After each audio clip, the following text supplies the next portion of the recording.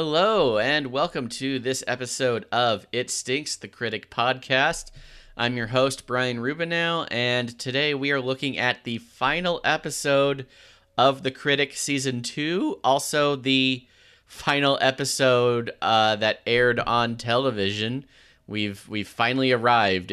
I can't believe it's a clip show, Season 2, Episode 10.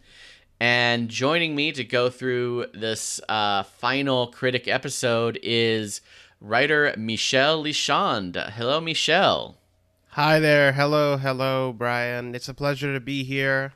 I can't believe I can't believe it's a clip show. I can't believe this episode. I know, right? What a weird, like episode format for them to end on. I guess that would be my first question. Do you think they planned it? Do you think they were like, okay, this is the last episode of this season? Or do you think it was like, this was like the 8th or 7th episode? Oh, well, so I actually got to interview Mike Reiss, the co-creator of the show, and he told me season 3 was written when they found out it had been canceled. So they were definitely planning on a season 3, and those scripts are still out there, he says. I think they're probably like, sitting in Al Jean's basement or something. But Al Jean, I will pay you money. I want to read those. Oh yeah, I would give anything just to get a look at those scripts. I can only imagine what's in there. But yeah, so you were telling me, so we haven't really met, or we're kind of we're just getting introduced to each other. But you I know you were a big Critic fan. You were very enthusiastic about wanting to do this show. So yeah, tell me about your relationship to the Critic. I am originally from Brazil. I only moved to the U.S. a couple of years back, and one of the shows I used to learn English was The Critic. That was one of the first shows I watched when I wanted to learn, like, okay, turn the subtitles off, let's actually test my English. And as a result, The Critic kind of became what The Simpsons is to many people. It's not like I haven't seen The Simpsons. Of course, I've seen The Simpsons. It aired on television back there. But The Critic was The Simpsons to me. Like, The Critic was the show that I was always like, this is amazing, this is so good. And I would tell people, like, have you seen The Critic? And they'd be like, get away from me, I do not know what you're talking about. It was always just like my precious little show, especially in Brazil. Like, the amount of people I remember one person, that's one Brazilian person that I know has seen The Critic. Wow, I can't believe it was on in Brazil. That's amazing. Well, it wasn't. Oh, okay. I watched it on YouTube.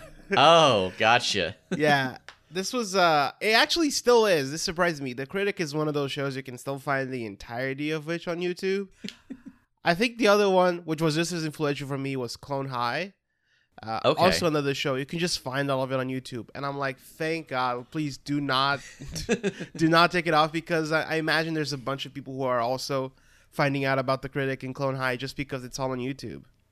Yeah, just these shows that lasted like a season or two, and just, I don't know, they just got forgotten, or just no one cares enough to enforce copyright that, yeah, you can just upload them and then they just stay up there. Yeah, and also another one this one really confuses me. Mr. Show is all on YouTube. Oh. Like, literally, entire episodes, including the HBO indent. So it's like, does nobody care? Like, what's going on that Mr. Show, a show featuring 2 highly popular comedians on a very, very expensive network, do they just not care? Like, I really want to know what goes into, what makes somebody be like, you know what, this show, we'll let them put on YouTube. Yeah, that's interesting, because I remember when HBO Go first became a thing, Mr. Show wasn't on there, and then they added it later, and I was like all excited, even though I do own Mr. Show on DVD and I've seen it a million times already. But yeah, still cool that they finally added it. And yeah, just another kind of lesser known, not as well-loved, I guess, comedy show. It's interesting how that happens. I guess I think they are more serious about enforcing music for whatever reason online than TV shows. Yeah. Right. Yeah, I don't get it. So like I know that's a reason that I think it was like Beavis and Butthead or Daria or one of those shows like that had a lot of like licensed music from a lot of different bands like couldn't get re-released just because of all the music rights. There's a comedy show I love that I always wish had a DVD release but never got it because of that, because of the licensed music. And I hate that I don't remember the name of it. Oh God, I probably remember it like towards the end of the episode. But licensed music has always been like my biggest enemy when it comes, because all the shows I like for some reason have a lot of licensed music. So they're like, no, you're never gonna find this show anywhere. Yeah, interesting how that happens. I guess the long arm of the recording industry is stronger than the TV industry, I guess. I don't really know. I remember I had this writing teacher who worked on Cold Case, and she told me that like the reason why Cold Case is never getting a DVD release is because of like licensing issues. I was like, Cold Case, that was a really big TV show. And she's like, no, you're never gonna see it on DVD because they licensed so much music. Wow. Yeah. But luckily we do have The Critic, and not just on YouTube. Like if you want to see it at full quality, it is actually available on Sony's streaming website Crackle. Oh, bless you, Crackle. Yeah, as I've mentioned a couple times on this show. But I actually saw recently it just got re-released on DVD. So yeah, you can get the Critic box set. It's only like 3 discs, but yeah, you can get the whole series on DVD in a fancy new package. So this is not an endorsement, but yeah, everyone can go out and get that if they want. I am buying that today. All right, awesome. Go for it. Cool. So let's get into this episode. So we begin much like, the rest of the episodes do. We are on Jay's show, but this is kind of a special show. It is the 10th anniversary of Jay's movie show, Coming Attractions, and they are doing it live from Carnegie Hall. Live from Carnegie Hall, it's the Coming Attractions 10th Anniversary Special with guest stars Arnold Schwarzenegger and Milton Berle. And now, the man who's choking on a bagel backstage, Jay Sherman. So that's kind of a special thing. Carnegie Hall, a huge, venue in New York. And I like as they introduce Jay, he's choking on a bagel at backstage. And they say he's choking on a bagel. So. Yeah, the announcer even says it. And then just classic, Jay, he pauses for applause or something like that, and then we see that the only people there are like his family and his close friends. Yeah. And Doris. Oh yeah, and Doris, and Duke is there, as we'll see. So yeah, pretty much just the regular cast of this show. The first thing I noticed when I watched this episode, I really admire how the character of Jay isn't dumb. Mm-hmm. It's just that people don't like him. The popularity of his show is like one of the few consistent things on the show The Critic. Like Coming Attractions, it's always referred as like nobody watches it, but also everybody knows Jay as like that guy they don't like. And I realized that like you can trace a direct line from Jay Sherman to Liz Lemon. Oh, yeah. Direct, because both are characters who are very, like, they're competent characters, but then you go watch the things they make and it sucks. And yeah. And also they have they love food. People have an inherent distaste/dislike of them, Yeah. It's kind of insane how much you can draw like a line between those two characters. They both have rich bosses that they sort of get along with, but not really. Yeah, a lot of similarities there. Oh yeah, and then Jay, he mentions, I like this, like the kind of the fourth wall breaking. Jay says his show on ABC was canceled due to politics. Welcome to my 10th anniversary show. Tonight, I'll be showing clips from my short-lived ABC series. You know why they canceled me? Politics. Steal some candy from the Olsen twins and you regret it the rest of your life. But then he says he also stole candy from the Olsen twins. But I like that because, you know, The Critic was originally on ABC before it switched to Fox. And then it was on nothing because it got It was canceled after on this. that canceled. I don't even know what the webisodes aired. Are you gonna do the webisodes? Oh, yes, I am planning to do God the bless your webisodes. God bless Yeah. you, just to be thorough. So yeah, I'm gonna do the webisodes. I'm also doing the Simpsons episode with where Jay Sherman is the guest star. Can I say something about that episode? Yeah. When I first watched The Simpsons, I was already like, I had seen The Critic like 17 times. And when I found out that this episode was like, Matt Groening was like, I can't have my name on this episode. How dare you? I gotta check it out. I was like, wow, it must suck. I watched it. That's where the Steven Spielberg joke comes from. That's where the put it in my veins joke comes from. Like, that episode is great. And Boo Earns and yeah, a lot of Boo Earns. Yeah, a lot of memorable stuff in that episode. So yeah, Matt Groening was against it just from a philosophical perspective. It had nothing to do with the quality of the actual show. It was a great episode. So what happened, Matt? That I'm pretty sure. I mean, seeing The Simpsons nowadays. He just yeah.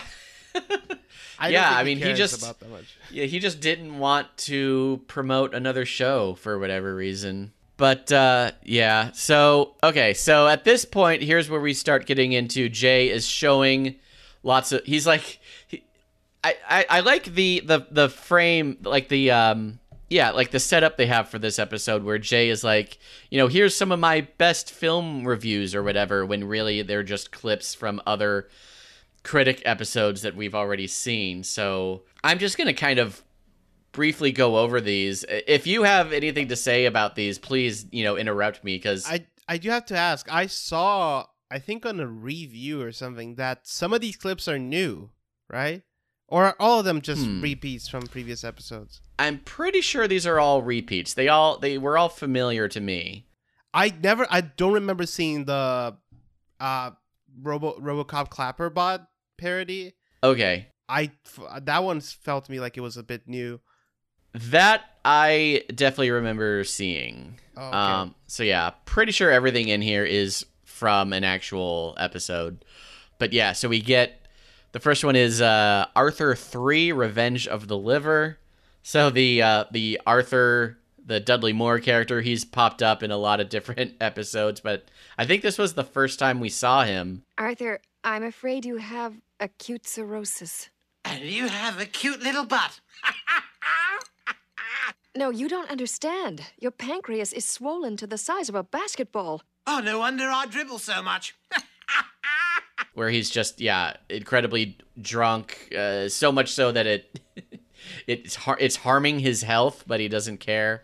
Dudley Moore, one of the consistent targets for the Critic, and it's just one of the reasons why I love this show is because it's like this time capsule of pop culture for men in their 40s and 50s in the 1990s. So it's a bunch of references that nobody today would get. Like, nobody knows who Arthur is. Like, nobody knows what Wolf was. There's so many so many references and so many jokes that they make in the Critic that just, and it's funny because in any other show you would watch that and be like, wow, that aged poorly. But in the Critic, it kind of works.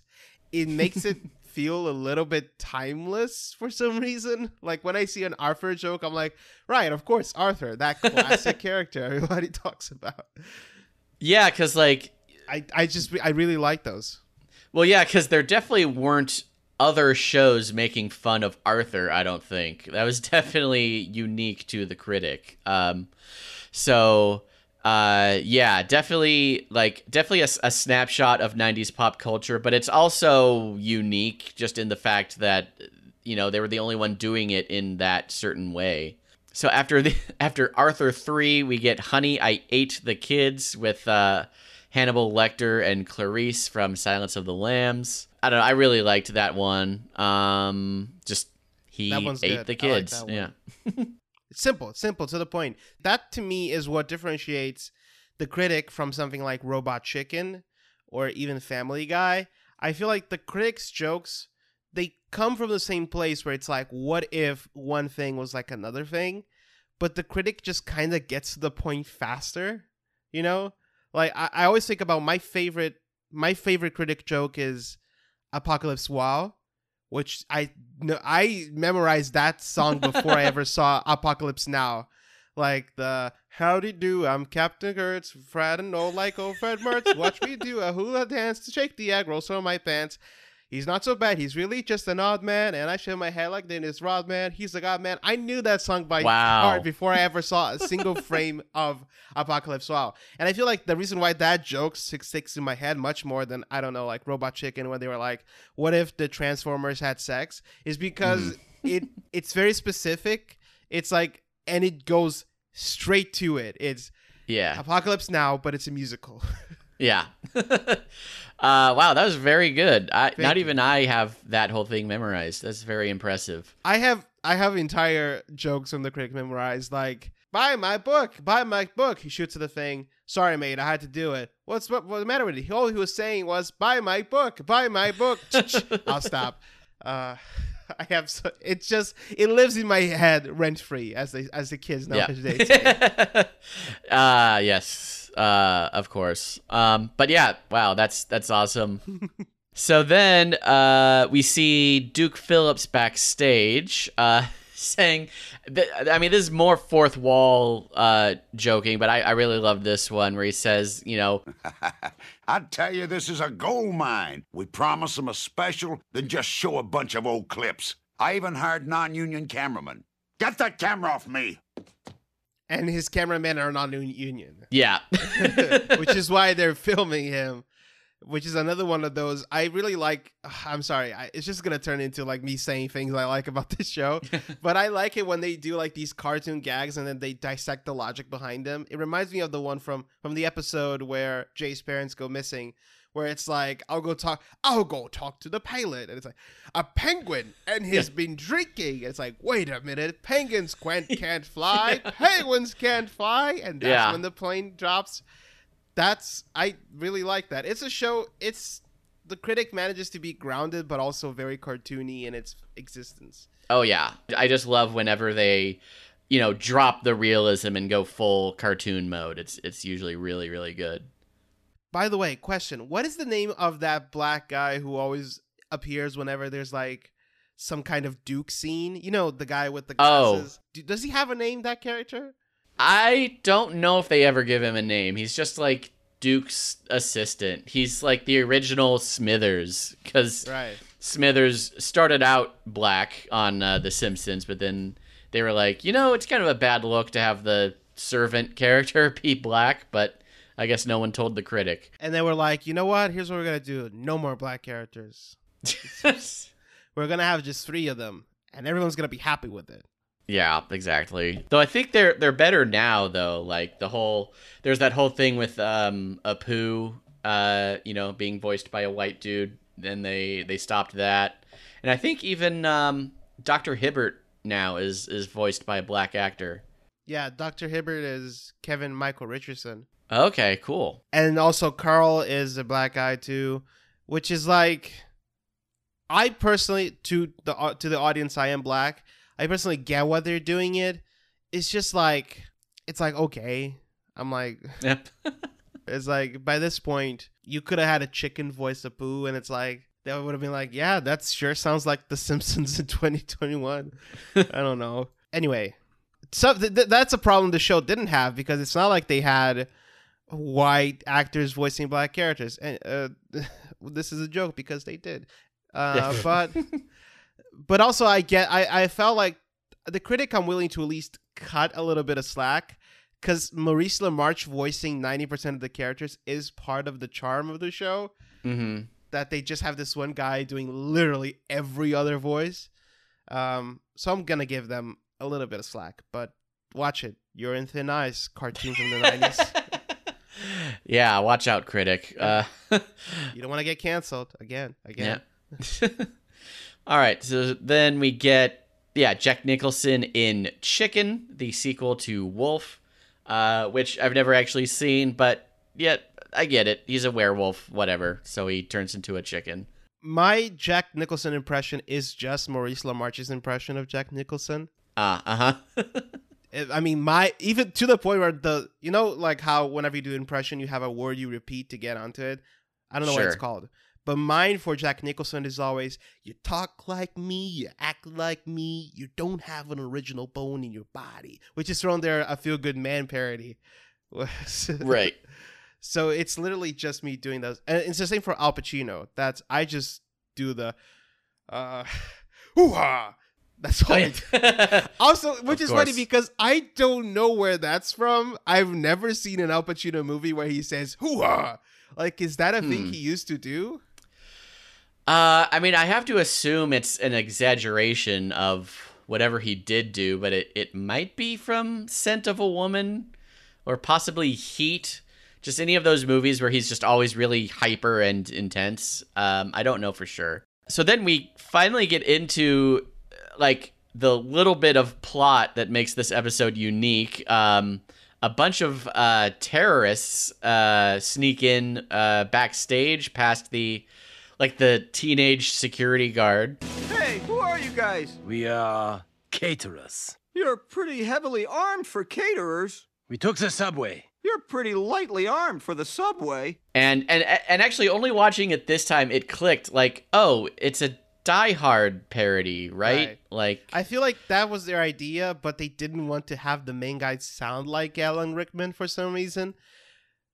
Yeah, but they... Because I know they did a Die Hard parody, and they had a really good Alan Rickman impression. Yeah, but they just give the guy, like, a goatee and a different foreign accent, so we still know right away that he's evil. Right. So they will be coming up later, but first we get Jay with Kareem Abdul-Jabbar as, where Jay is, like, pretending to be a puppet named Knothead. Not a movie parody, just... I don't know, random clip from the critic. Then Jay shows Jurassic Park 2, which, of course, this came out before the actual Jurassic Park 2. But I love this clip with the Velociraptor, like, being really intelligent and speaking English and everything. You may have us, but you'll never get off the island. I beg to differ, for you see, the other raptors and I have constructed a crude suspension bridge to Venezuela. Once there, I shall lie low and assume odd jobs under the name Mr. Pilkington, but perhaps I've said too much. I'm pretty sure in the early days of YouTube, the long gone era of 2007, two clips that got me into the critic were this one where it's, I'll assume under the name Mr. Pilkington, but I've said too much. And the penguin one. Those are the two clips I used to watch so much. It actually makes me think, like, the clip show format, it exists because of, like, budget reasons. They need to have a clip show because they don't have money. But it's funny how, like, YouTube sort of became Life's clip show in a way. We kind of get all the clip show needs we get from YouTube. Because we could just go on YouTube and search up whatever clips we need. Oh, yeah, exactly. Yeah, if you think about it, like, the most recent examples of clip shows have been clipless clip shows, where it's like they flash back to things that aren't clips, but they act like they were clips from the show. I'm thinking about, like, Community did that a lot.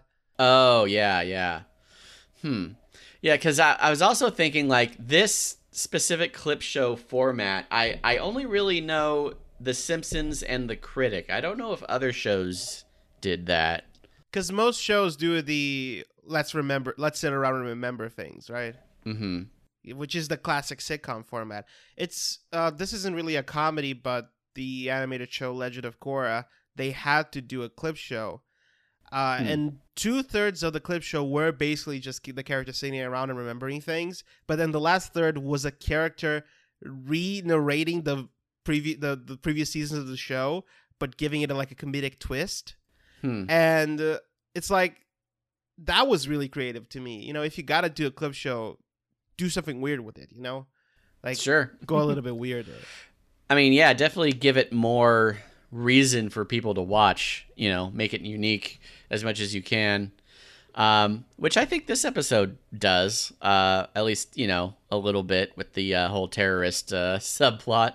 All right, so we get to Jay shows the clip from Smokey and the Spartacus with Kirk Douglas, jumping off of the crucifix as Tony Curtis, and I'm not sure who the other person on that cart. Elizabeth Taylor? Probably. Looks like Elizabeth Taylor. Yeah. Spartacus, we rigged the chariot of the Centurion. Then let's rock and roll. Nobody gets away from Centurion Buford C. Augustus.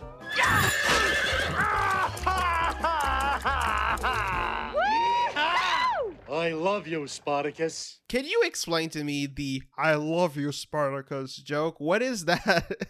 Oh, I think just there was a rumor that Tony Curtis was gay. Oh. I think that's probably it. Pretty much a lot of the things I know about old Hollywood celebrities is because of The Critic. I had never seen a William Shatner movie or a Star Trek episode, but I knew the whole great party, isn't it? Buy my book. Buy my book. Don't bogart the juice, Rosie, and all that. I again, this show informed so much of my view of the world. It's kind of insane. Wow. It was just I was watching it so much, and I was like, yes, this is what popular culture is in America.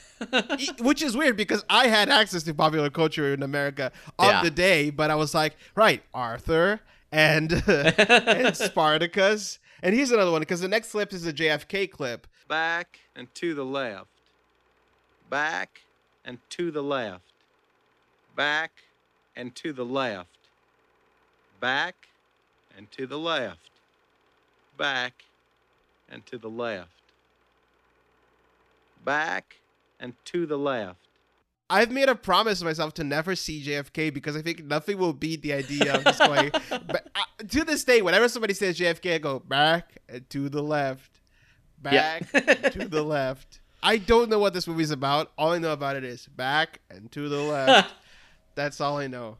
Yeah, well, the actual movie definitely would not measure up because it is definitely not like that. Although it is long. Like the joke is basically about the movie being long, and it's 3 hours. Yeah. But anyway, so yeah, after JFK, we get to Jay introducing what is supposed to be his first guest, Arnold Schwarzenegger. So he shows the clip of Rabbi P.I. Eat lead, Rabbi. Sorry, that's not kosher. All right. If you are a real rabbi, circumcise this child.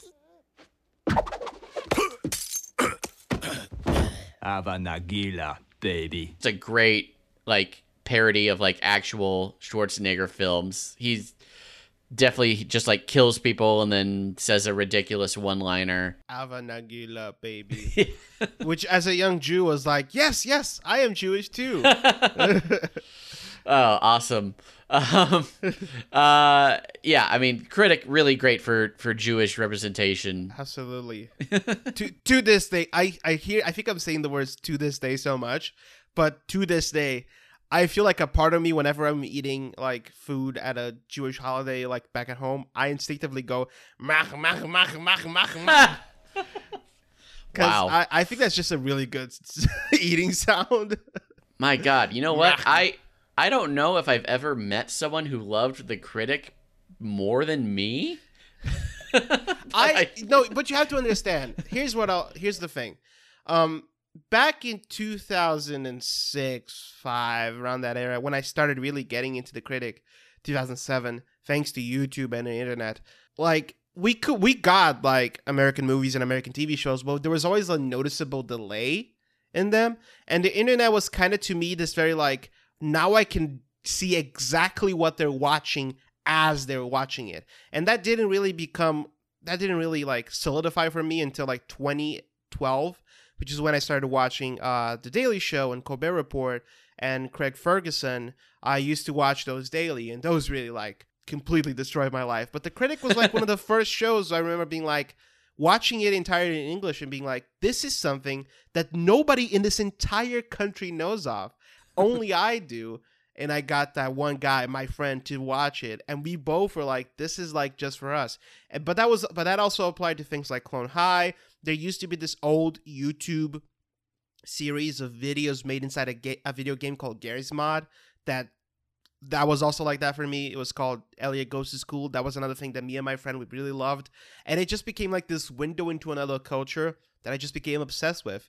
And over the years, every now and then, I go back to certain shows to like, I sit down and I go like, I want to remember why I want to be a writer and a comedian. And it's like, it's always The Critic. It's Harvey Birdman, attorney at law. Oh, hell yeah. It's Community. It's 30 Rock. It's those shows that I rewatch and I'm like, right, this is why I want to do the stuff that I want to do. Wow, that's awesome. Very cool. Wow. So, all right. So we are supposed to get Arnold Schwarzenegger on Jay's show, but a guy comes out and says, because Jay played the Arnold singing the dreidel song, his feelings got hurt, so he's not coming. And then I love that we see like the stage crew or whatever taking down the giant Schwarzenegger sign, and they put it with all the other giant names that have canceled on him. Stallone, Streep, De Niro. Yep. And Chong. So like even Tommy Chong, I'm assuming, canceled on him. Wow. That's great. That's a really good one. That joke is just like another joke of that style that I like is when Jay becomes a trucker and he steps out of the truck and the truck just floats up into the sky. He just that's another one of those I love. I love the show. Sorry. And that's actually an episode that I'm not that crazy about. Like the one where he becomes a truck driver. I'm like, it's still the first season and you're already being like, hey, what if he doesn't want to be a critic anymore? Right. Like, come on. You've probably talked a lot about this, but one of the most fascinating things to me was when I began talking to other people who watch The Critic online, and then they were like, yeah, it's really funny to look at like the identity crisis the show went through in the second season. And I was just like, what identity crisis? It's like, I knew that the show's design changed, but I never really clocked how much the tone of the show changed, right? Like, I feel like Alice was a character they added because somebody at some point was like, Jesus Christ, everyone hates Jay. Everyone loves this man. Like, we got to give him one win. Like, give him a single win. And they added Alice, which her episode has one of my favorite jokes. It's just like, he put it on his CD. I'm being unfaithful to my wife, Alice Tompkins. You heard me, Alice Tompkins. Yeah. But yeah, when I rewatch The Critic, I'm always like very aware of how much they go like, yeah, we're getting tired with the movie parodies. Let's do something else. Yeah, and I definitely noticed, like, if you watch, like, the end of Season 1 straight into Season 2, you really pick up that shift, because I believe the final episode of Season 1 is where Jay's mom writes the children's book. Right. So Jay just becomes a huge laughingstock, and, like, his life gets ruined, basically. Yeah. And then Season 2, he meets Alice, and she's like the best thing that ever happened to him, and like it completely turns around, and yeah, it's very noticeable the shift that happens there. Thinking about also the another episode where the shift is noticeable is the Siskel and Ebert episode, which I really like. You're Satan, aren't you? I'll get you next time, Siskel. But compare that one to the episode where Jay goes to Los Angeles to write the sequel to Ghostbusters, basically. Oh, yeah. Compare those two. The Siskel and Ebert episode, they're like, hooray for Hollywood. Yeah. Meanwhile, the Ghostbusters sequel episode, it's just a hellhole. There's a joke about how... There's a joke at the end where it's like, what do you think of my script? I hated it. You loved it? I thought it was crummy. You thought it was yummy? I think it's really interesting. And I honestly think it didn't, to me, it's not a bad shift. I always thought the second season was just as good and interesting as the first one, but I love everything about this show. So yeah. Now, had you heard of Siskel and Ebert before you saw them on The Critic? No, that was the first time I saw Siskel and Ebert, and that was also my introduction to them.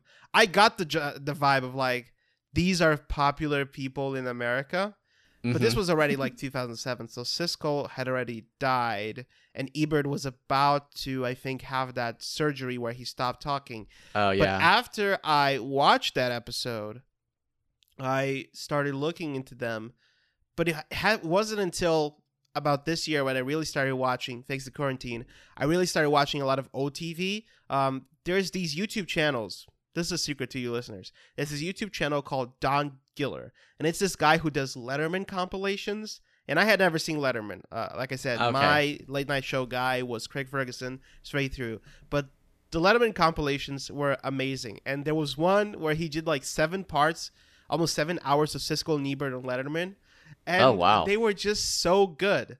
They were just so much fun. There's this amazing joke, and please, if you can, cut me telling the joke and just put the joke in it. What about this Hugh Grant situation? What the hell's going on there? You know, his arrest actually affected the way I viewed the movie 9 Months. 9 months? I'm watching 9 Months. It's supposed to be this light, breezy comedy. He's supposed to play a befuddled guy. He's blinking, you know, like some kind of innocent. Yeah, worried about and I'm thinking, this is the guy that had to have a hooker at 1 in the morning down on Sunset Boulevard. He's a gorgeous guy. He's involved with a gorgeous woman. And I'm thinking, this isn't any innocent. And I'm staring at him for about an hour and a half in this picture before he apologizes for his behavior in the film, where he's cheated on his girlfriend in the film, his wife in the film. And then I accepted him. But it really hurt the way I looked at the picture. When you see Casablanca, does it depress you that all the people in it are dead?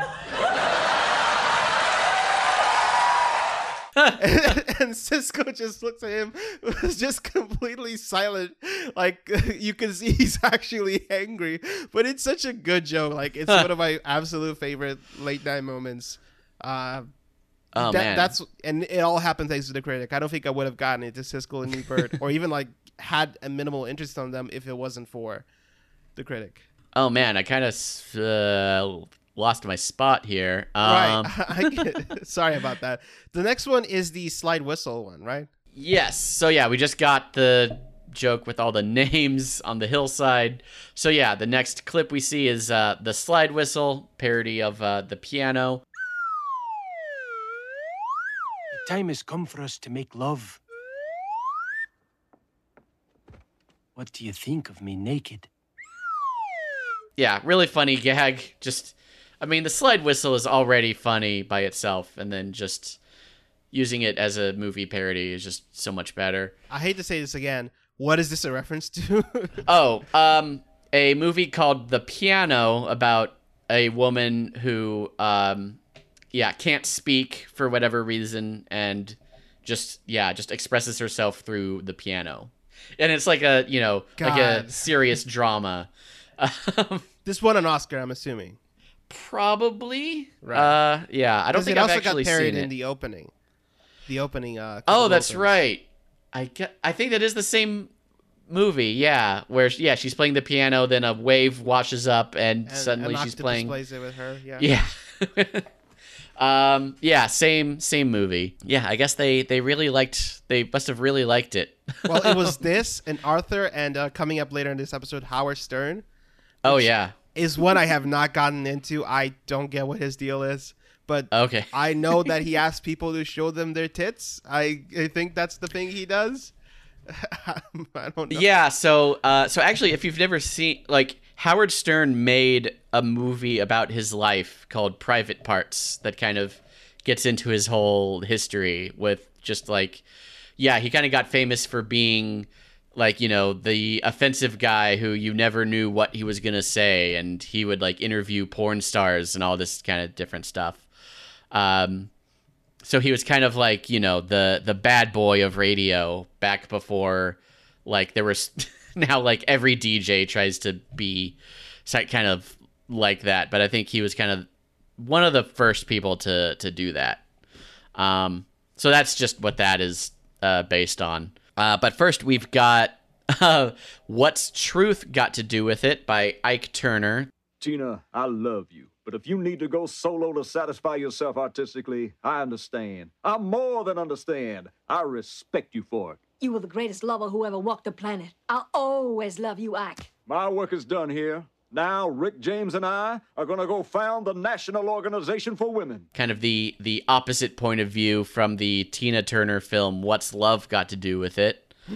Yeah, I love that it is just a simple like 180 of the actual film, but it's just so perfect the way they do it of Ike Turner being like the ultimate feminist and saying like, now Rick James and I are gonna found the National Organization for Women. Just so perfect. Let me ask you, is this the same Ike and Tina as that joke in Arrested Development where they go to a restaurant and it's like, I'll have the Ike and Tina tuna? I think so. Okay. I don't remember that episode offhand, but I'm sure it must be. It's the same. It's right at, as she says that, the woman goes platter platter, and that's when she says, I don't understand the question and I won't respond to it. Okay. Like, yes. Okay. So it's that joke. Yeah. Okay, I remember that line. But yeah. So like before Tina Turner was like a famous singer on her own, she was with Ike Turner, and they were. I think the whole name of their group was Ike and Tina and the Ikeettes or something. No. You're pulling my leg here. Hold on. Wait, yes. Yeah, I just Googled it. Ike and Tina Turner and the Ikeettes. I can't. You can't do this to me. So, you could see why she might want to go solo if she was performing under a name like that. Now, if I can ask you about the next one, the next clip. Okay. It's the Cher clip, right? Yes. You no good. You piece. Kiss my white, feminine, toned and tattooed. Is that a reference to something? I don't know if it's a reference to like a specific thing that Cher did, or just they were just like, hey, wouldn't it be funny if Cher did this? Yeah, I don't know if it's a specific thing that they're referencing, but I just love anytime there's just like a long bleep uninterrupted. It's so simple but so hilarious. Yeah, I don't know. Maybe someone will write in and correct me, but as far as I know, it was just like, yeah, let's have Cher just cuss out Jay because that would be funny. So then, Jay puts on what I believe is a Willie Nelson wig to sing his tribute to women in film. To all the girls I've loved on screen. For instance, Stephen King's Christine.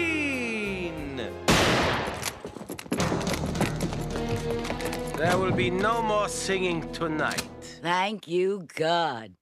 And I was like, oh, we're going to get an original song? Like, that definitely makes this clip show worth watching. But sure enough, it gets interrupted after, like, the first line. The terrorists that we saw earlier finally make their move. They basically, they take over the show. They say no more singing, and Doris is like, oh, thank God. Duke, immediately showing his true colors, persuades one of the terrorists to let him out, being like, look, I got to go get the money, so you got to let me out. So they do, and he pushes a little kid off a bike and is just like very slowly getting away. I loved that. And then the terrorists, which I really like this joke. They ask him to continue entertaining them with clips, and he calls them efficient yet economical. Right, which is true. So we get, and then I recognize this clip. This is from the very first episode. Marlon Brando in Family Affair, the motion picture. Buffy, Zodi, for your lunch I have made peanut butter and banana sandwiches. Would you make a sandwich for my doll, Mrs. Beasley? Yeah, sure. That's exactly what I feel like doing. Of course, I can get together a little sandwich for your stupid little doll. Hang on a sec. I remember like watching it and then remembering it later. I was like, "Oh, that was a funny Mr. Belvedere parody." Because you took the words out of my mouth, because that is the one sitcom butler I know, Mr. Belvedere. Yeah, but no, it is not Mr. Belvedere. It is Family Affair, which was actually my dad told me about this because he used to watch Family Affair, and he told me about it. It was a show in the 60s, and then Mr. French was the butler of the family. So played by Sebastian Cabot, who kind of looks like Marlon Brando. He's like this big, like bearded, jolly-looking actor. So now remind me, back when this came out, Brando hadn't done The Island of Dr. or whatever that movie's called. The one where he just completely ruined the production. Maybe not. I don't know exactly when that came out, but it probably was before this. Because as far as this show cares, Marlon Brando was just in The Godfather and Apocalypse Now. And he's fat. Yeah, and he's fat. Yeah, of course. But Family Affair, but still really funny. Still works if you're like, oh, that was Mr. Belvedere. Like, whatever. That's not the important part. Then we get the movie with Clint Eastwood and an orangutan. Ooh, someone's kissing me. It must be a beautiful woman. Now, I'll make sweet love to you while keeping my eyes closed the whole time. Clyde! Which is based off a real movie called Every Which Way But Loose, with actually Clint Eastwood teaming up with a monkey. Right, which they also parody in that clip later on when they pair him with a bunch of weird people, and then Schwarzenegger shows up and is like, I'm paired with Siamese twins, a couch, and a second-rate mime. It's like, hey, I'm in a box, and it explodes. I think about this joke a lot. But I really like the one where it's like, ooh, it must be a beautiful woman kissing me. I'll make sweet love to you while keeping my eyes closed. Yeah. Like, he wouldn't have noticed just like how hairy the orangutan is. Whatever. But yeah, luckily they don't go that far. Though if this was a Family Guy joke, they would have. They would have. Oh yeah. It would, and he would have come back, and like 10 minutes later they would have called back to it. Or we would have seen them like at home with like half human, half monkey babies running around. Yeah. Yeah. And you would have been like, that was kind of funny the first time, but you know what? Keep trying. Maybe it'll be funny the third one. Sorry, I don't mean like Family Guy. A lot of great jokes, but sometimes they really just like to run it to the ground. Yeah. Man, how has that show lasted like 15 years and this show can only get 2 seasons? I mean, I feel like that's we kind of nailed the reason why, is because Family Guy is kind of like a joke machine, they make a lot of jokes. If it doesn't work, they move on. Yeah. In The Critic, some of the best jokes are really tied to the characters. Like, my favorite character is Franklin. I love Franklin. But if you don't like Franklin, that's 15% of the jokes just out of the window. If you don't like Peter, it doesn't matter, because there's jokes where Peter doesn't act like Peter. There's jokes where Lois doesn't act like Lois, Yeah. The only joke in Family Guy that I can think of, and this is to their credit, because it's really hard to make a joke machine like they did. The only joke that's tied to a character, in my opinion, is like the fact that everyone hates Meg. That's like the only recurring character joke. But they took that joke so far, it's like not even funny anymore. Just because like they're just so abusive to her. Yeah, and I've seen some recent episodes, and you can tell that they're like, yeah, we're not gonna do that anymore, because it's like we've run that joke to the ground. And kudos to them. They find ways to, like, every episode is like a kind of reinvention of the show. Yeah. The Critic just isn't built for that. The Critic tried to do The Simpsons, and just not really try to do The Simpsons, but try to do a Simpsons-like show. Mm-hmm. And the thing that every other Simpsons-like show after The Simpsons realized is that if they just try to do The Simpsons, they'll fail.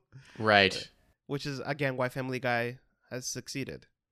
And I think this was still when, like, the idea of adult animation or animated sitcoms was still pretty new. Like, The Simpsons, of course, was a runaway success, and I don't know if there were any other, like hugely successful animated sitcoms at the time. I mean, there was, like, God, what was there? I know there was, like, Duckman, I think, was around the same time. Yeah, I remember Duckman. But also, it's like, what happens after this success is that everyone tries to do their version of it, even if they're not meant to do a version of it. Which is like, whenever I think about the fact that The Critic was an ABC, of course they were going to get canceled after a season. Like, ABC had just been acquired by Disney, hadn't they?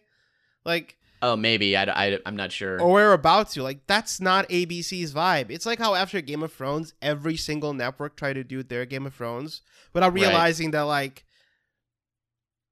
there are things in Game of Thrones that only work because it's on HBO. Right. Yeah. Sorry, Vikings. You can't do this. Sorry. Actually, I know someone who's a huge Vikings fan. No offense to him. I also do. Okay, cool.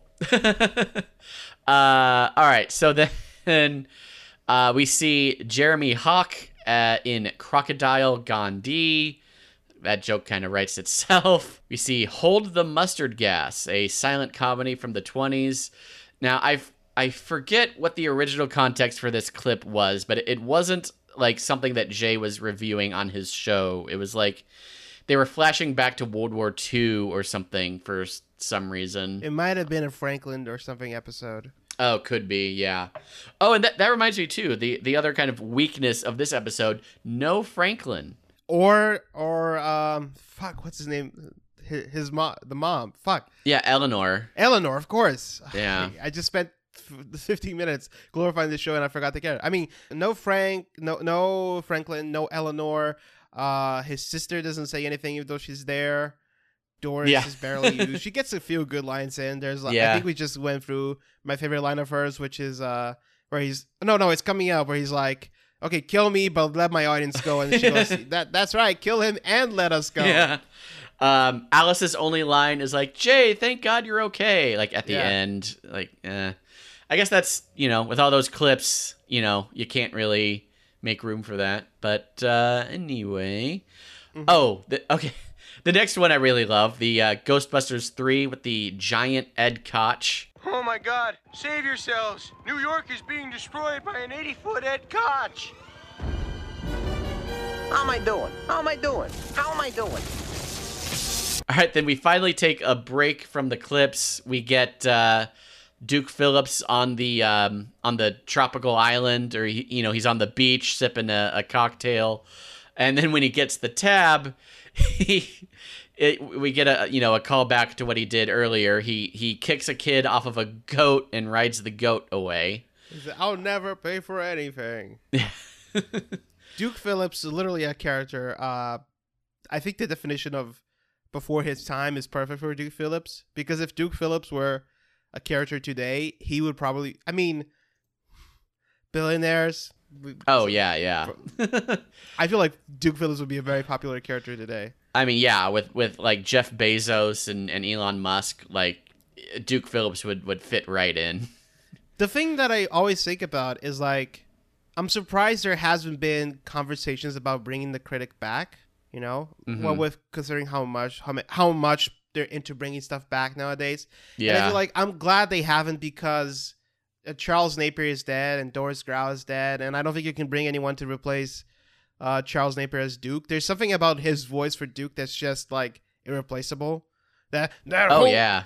I mean, I've got like random lines inscribed upon my brain just because of the way he says it, like in all the Dukes Man episode where it's like, I've got the Republicans running from the nomination. I got that line burned into my brain just because Charles Napier said it like that. Wow. Awesome.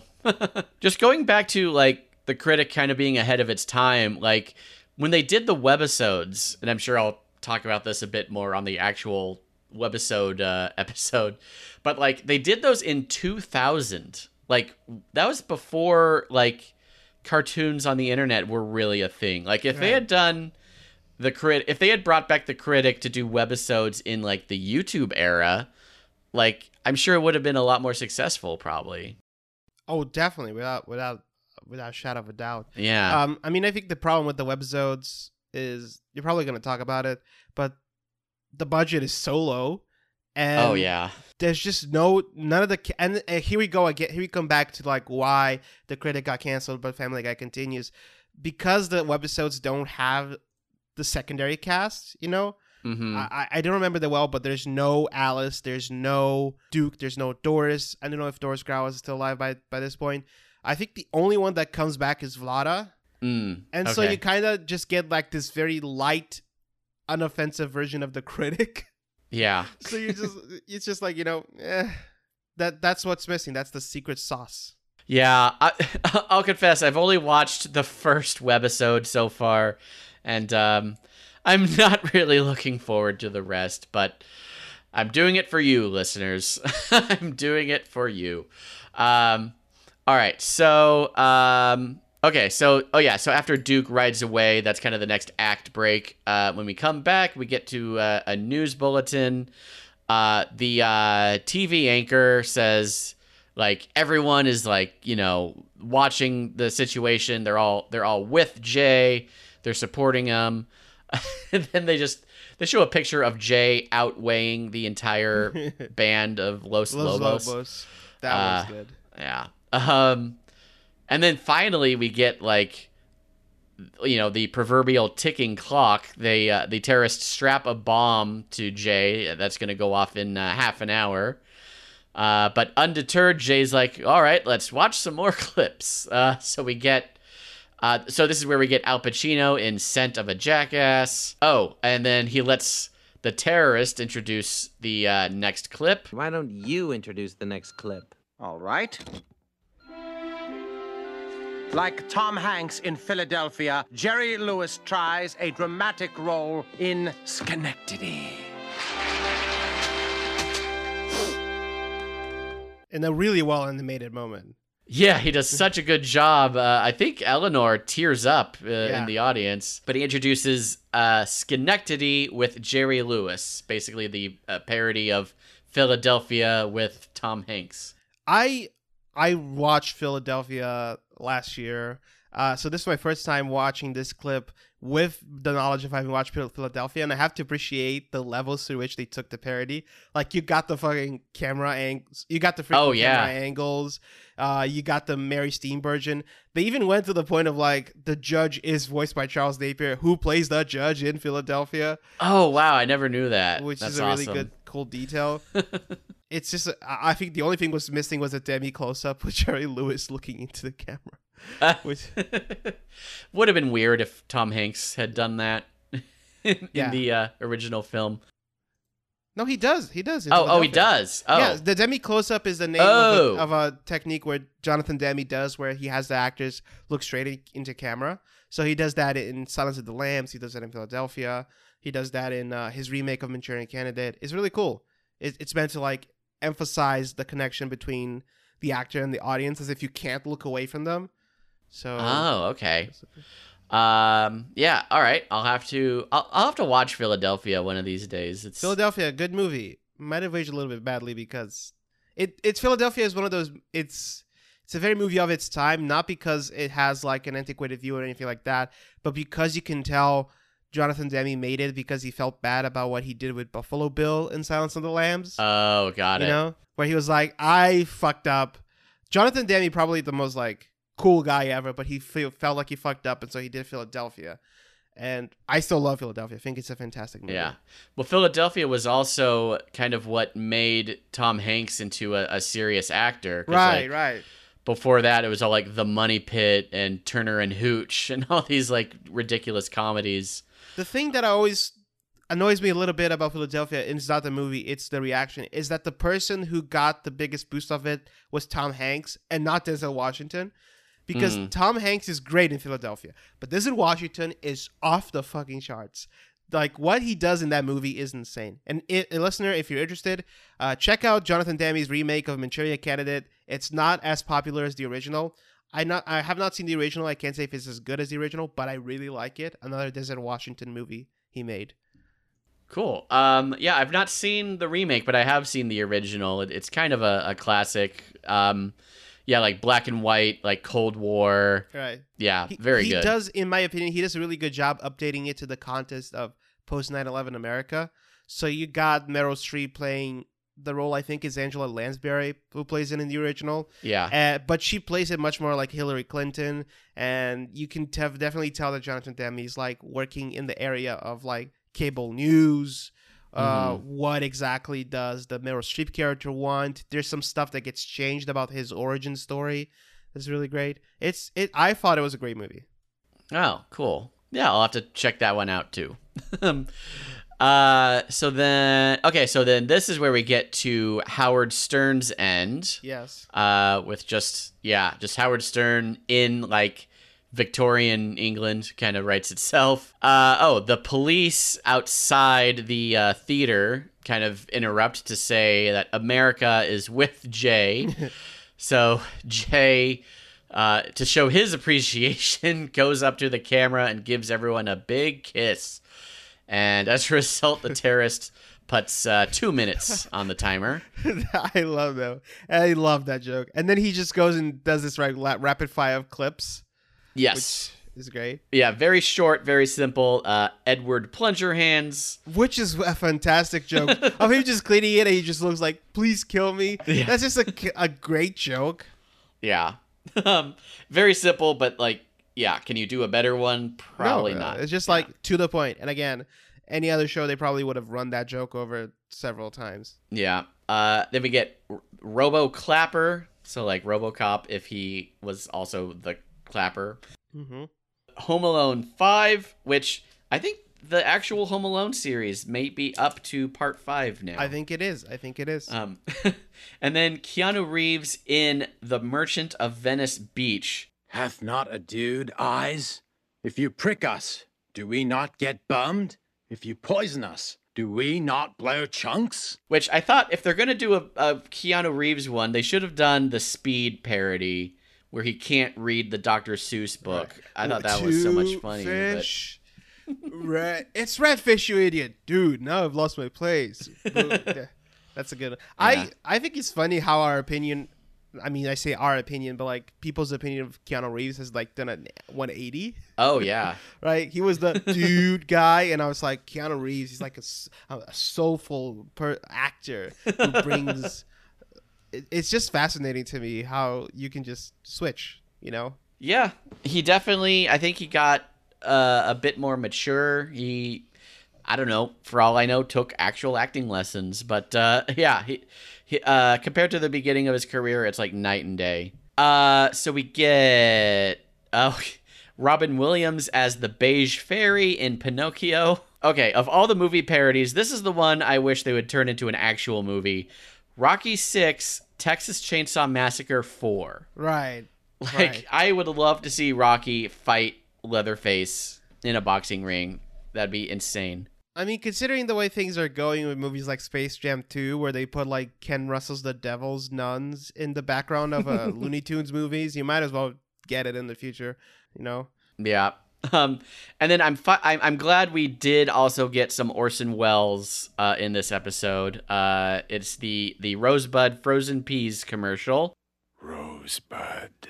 Yes, Rosebud frozen peas. Full of country goodness and green penis. Wait, that's terrible. I quit. Just a handful for the road. Oh, what luck. There's a French fry stuck in my beard. Oh, yeah. Which I think this might also be from the pilot. I think it goes back that far, but... I don't know if it's the pilot because I think it might be the second one. Okay, right? That's possible. Yeah.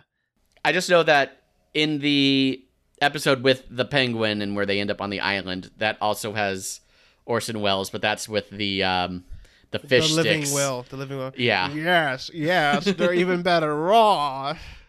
But yeah, I'm glad we get the Rosebud frozen peas. So then we get Jay's student film, L'Artiste est mort. Prometheus. Yes. So great. All right, then there's 1 minute on the timer left, and then Jay finally points out to the terrorist, like, wait, aren't you going to blow up too? So they Jay chases the guy around. Marty is like, yeah, Dad, take it with you. That's a really good one. And then finally a ninja drops down from the ceiling and just like beats up everyone with kung fu. And right before he's going to finish off the lead guy... Wait! Before you render me unconscious, I must know your true identity. So lithe, so nimble, master of ninjutsu. Oh, it's Milton Berle. Who are you expecting, Madonna? Yeah, it's me, Burl. Now say goodnight to your Uncle Milty. I love the way that the terrorist reacts with like, oh, it's Milton Berle. Like he's disappointed. Yeah. This is one reference I did get because I watched a lot of Muppet Show when I was a kid. Okay. So I knew a lot about old comedians from the 70s. So yeah. I was really happy when I saw Milton Berle, and that is actually Milton Berle. Yeah, doing a guest voice, and what a random guest to get, but I'm glad they did. Promoting his book. Yes, his book, More of the Best of Milton Berle's Private Joke File. Which is an actual book, and I Googled up the book, and it's a really accurate recreation of the cover. Yeah, my dad's side of the family is Jewish, and my grandfather had a ton of books, and he had a few different joke books that I remember reading as a kid. I don't think he had any Milton Berle, but I definitely remember reading books of like famous quotes and just random joke books.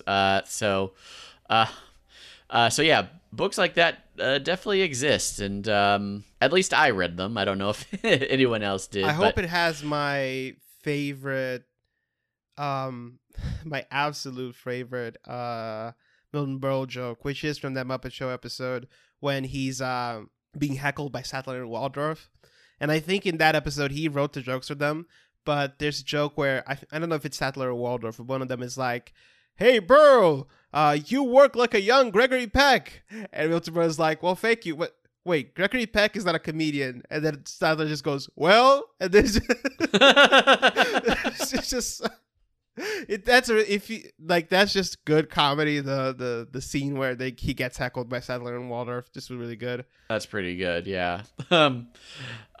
So Jay asks Milton Berle to disarm the bomb, and it's like Milton Berle's like, yeah, bombing's easy. I've done it a million times, or whatever he says. I bombed in Miami. I bombed in New York. He snips the bomb like right as it hits zero. Unfortunately, it is too late because the bomb starts like beeping rapidly. So he just says, run like hell. And then we get this big action moment scene, or this big action movie moment of everyone just jumping out of the building as it blows up behind them. And then I love we get just an old Irish cop showing up. Well, Jay Sherman and his band of hooligans. Did you blow up Carnegie Hall? Yes, Officer O'Malley. Well, I'll let you off this time, but do it again and I'll box your ears. Now off with you. They're good kids. Is that a reference to something? It has to be a reference to something. It is definitely like a sort of stock character. I want to say from like The Little Rascals or like Dennis the Menace, of like the kindly old Irish cop who's like, oh, Dennis, what are you up to now? It's definitely, not a specific reference, but it's just a type of character that everyone kind of knows. The kindly old Irish cop who's just like, oh, run along, you kids. So yeah, we get that little scene. So everyone ends up at Lane Reich. Just, Jay's just default place to hang out. If your first choice blows up, yeah, you go to Lane Reich. And then Duke comes in with my favorite line: the ratings were spectacular. I was well rewarded for my cowardice and greediness. Yeah, just saying it, just putting it straight, because he absolutely was. Jay thanks Milton Berle, who reads another dumb joke about the burglar breaking 2 windows. One to come in, one to come out. And then he's like, stick to ninjutsu, and that's it. And credits, yeah. Wait, hold on. I just want to say, I love the Critic theme song. The first time I went to New York in my life, when I was about to land, I put on the Critic theme song because that is New York for me. I love that song. That was my alarm for a solid 3 years, but I had to stop because I was getting annoyed by it. I think when that violin comes, the credits theme, God, Hans Zimmer, if you're listening to this, please just make that credits theme available, because when that violin hits, I'm just filled with warm feelings and joy. It's like one of my favorite themes of all time. Wow. Well, then I have to ask, have you heard Rhapsody in Blue by... I have. Okay. I saw the Fantasia 2000 segment on it. But yeah, I know it's based on Rhapsody in Blue, but there's something about this theme and about that shot at the opening, you know, like lights on, New York City, and you just hear like doo, doo, doo, doo, doo. And I know that they're doing Rhapsody in Blue, but there's something about the way the Critic does it. And I feel like if they ever bring back the Critic, which again, I don't think they should, because the secret sauce is the characters, and there's a lot of like voice actors who are not here with us anymore, unfortunately. But the instant I see that shot again, of like lights on New York City, and I hear that, I will just cry. I will cry immediately because that is New York City to me. It says the guy who's been there twice. Wow. Well, I mean, like I said, I don't think I've ever met anyone more obsessed with the Critic than I am, because I cannot beat that. It's like a show that was made for. It's like a show that was made for people who are obsessed with movies in this very specific way. With people who are like, there's something about the way that this show talks about movies that's very endearing, you know? Mm-hmm. Going on a slightly different tangent, but there used to be this ride at Walt Disney World called the Great Movie Ride. And the Critic and the Great Movie Ride, they both share this like endearing love for cinema, where you could easily see somebody using this silly show as like a springboard to see better movies. Like, I saw a bunch of movies because I saw them on the Critic, you know? Misery I saw because of the Critic, because I realized that the second episode is a Misery parody. Yeah. So I feel like this show kind of speaks to that person inside me that loves to go to a movie theater and just, you know, sit down and watch a good movie. I'm slowly getting back to going back to the movies. You know, I reactivated my AMC account. I'm going to watch movies on Sunday, and there's no better feeling than like sitting down with a bunch of popcorn and you're like, hey, entertain, magic screen on the wall, entertain me for 2 hours. And I think that's something the Critic really gets at. Yeah. No, absolutely. This show is really all about just the movies and why they're so great, you know, as seen through Jay, who, like, you know, the kind of the irony at the center of this show is that Jay loves the movies, but he always gets stuck reviewing bad ones, like ones with Arnold Schwarzenegger and Keanu Reeves. But yeah, I also I've not been back to the movies yet. I want to go. Yeah, I don't know. Yeah, I'll go soon, Brian. I'm sure. Yeah, I'm sure I will. No, sorry, go ahead. Oh, well, I was just going to say that brings us to the end of the episode. Any other thoughts you had about it? I'll make my final words the same words as Jay Sherman in that episode where he teaches English for taxi drivers. If the movie blows, just don't go. Yes. Right? That's what he says, right? Yes, absolutely. Because Franklin then goes, if the movie blows, do-see-do. Well, is there anything you would like to plug?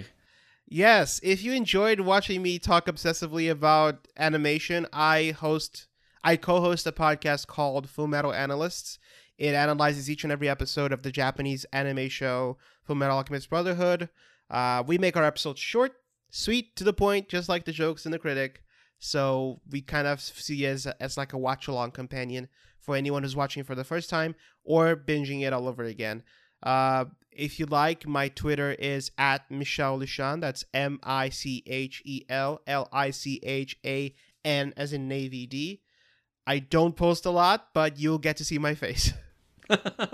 All right. Awesome. And so that is that is a wrap on the Critics television episodes, but we've still got a little more Critic content to go. So I'm going to be doing the Simpsons crossover episode.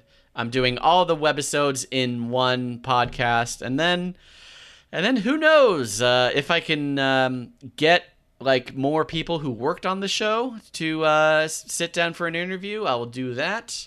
But otherwise, we'll just have to wait and see. But yeah, Michelle, thank you so much for doing this episode with me. This was so much fun, meeting another Critic super fan. I always love getting to do that. And yeah, I hope you all join us next week for the next episode of It Stinks, the Critic podcast. Thank you for listening to this episode of It Stinks, the Critic podcast. I'm your host, Brian Rubinow. Our theme song is by Brandon Beck. You can email the podcast at itstinkspod@gmail.com and find us on Twitter and Instagram at itstinckspod.